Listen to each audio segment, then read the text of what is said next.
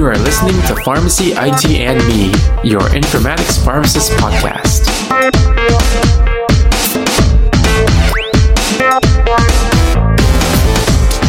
Alright, as with every episode, we start off this one stating that the intended audience are currently practicing informatics pharmacists and any newcomers to the field. So today we're actually going to be talking about FHIR 4, which is not F-I-R-E, but it's F-H-I-R. So as of January 2nd, 2019, the Health Level 7 International, they announced the release of FHIR 4. This is a really big deal and it's a game changer for much of healthcare IT moving forward. Today we'll be focusing on discussing what FHIR 4 is, how it's different from before, and how this can affect us as pharmacy informaticists. So, what is FHIR? FHIR is a healthcare standard interfacing technology that stands for Fast Healthcare Interoperability Resources. Before we talk more about FHIR, one of the previous standards that we should recap is the HL7 messaging standard. So HL7 messaging can be broken down into two main types. There was version 2 and there was version 3. So HL7 version 2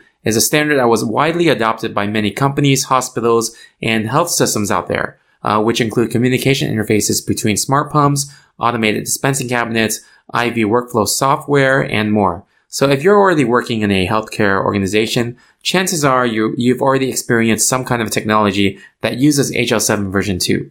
HL7 version 2 was also a key messaging standard for admits, discharges, and transfers of patients, in addition to being an important standard in financial processes. Version 2 had multiple releases. So there were releases of 2.1, 2.2, 2.3, 2.4, and so on. So due to the incremental nature of version 2, every subsequent version 2.x was backwards compatible with the last. Messages in HL7 version 2 were very machine-oriented and aren't very pretty to the human eye, as most of us pharmacy informaticists know, and if we work on machine interfaces that use them. So these messages are separated into segments by vertical pipe characters, and each segment is defined in a certain way. For example, every message that is in HL7 version 2, they start with an MSH segment, which identifies what type of message it is. There's also a PID segment, which would be the patient identity, and there would be a PV1 segment, which would be a patient visit, and so on.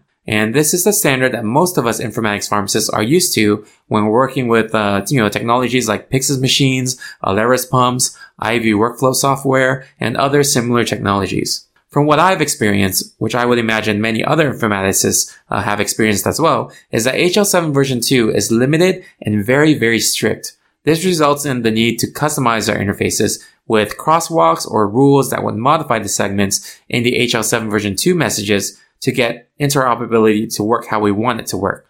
Because of this type of concern, this resulted in the Health Level 7 organization to work on and release the next version of HL7, which was HL7 version 3. Now, version 3 of HL7 is structured in an XML format, which is an extensible markup language. The idea is that version 3 would be developed mostly by medical informaticists, and this allows for a better customizable framework that would be more relatable to actual clinical practice. So it does away with the restrictions that version 2 had. The major problem that version 3 encountered is that it is based on a completely different structure from version 2. So it results in the inability to have backwards compatibility with version 2. Because of this, it would be more difficult to re-implement version 3 into a healthcare system and redo all the customizations that were in version 2. So there will be a higher amount of effort needed and higher amount of resources and staffing needed to have the organization support both a version 2 and a version 3 concurrently. So let's get back to FHIR. FHIR is basically a new standard that would encompass all the best aspects of HL7 version 2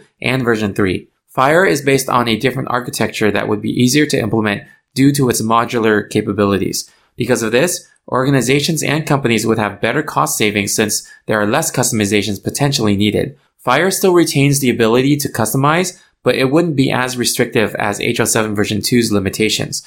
FHIR is also an open source project allowing its evolution to be a collective effort. But why is FHIR 4 a big step forward? FHIR 4 is the first time in the iterations of FHIR that will allow all future changes to it to be backwards compatible. This is a major step because every time there's an upgrade to the FHIR version in the future, we don't have to worry about breaking any existing system interfaces. In addition, FHIR 4 added more platforms in the framework to allow for a better modular customization in the future. So why is this actually important to informatics pharmacists? As you may already know, informatics pharmacists can have many roles. The roles that are involved with working on technologies that need an interfacing language are the ones that need to be aware of this change. What I'm referring to are people who work on automated dispensing cabinets or IV pump interoperability and any softwares that take an HL7 feed. It's important to be aware of what's coming, and if you hear rumblings about your organization switching to FHIR, make sure that you are part of that discussion. There will be an effort needed to move towards that new standard,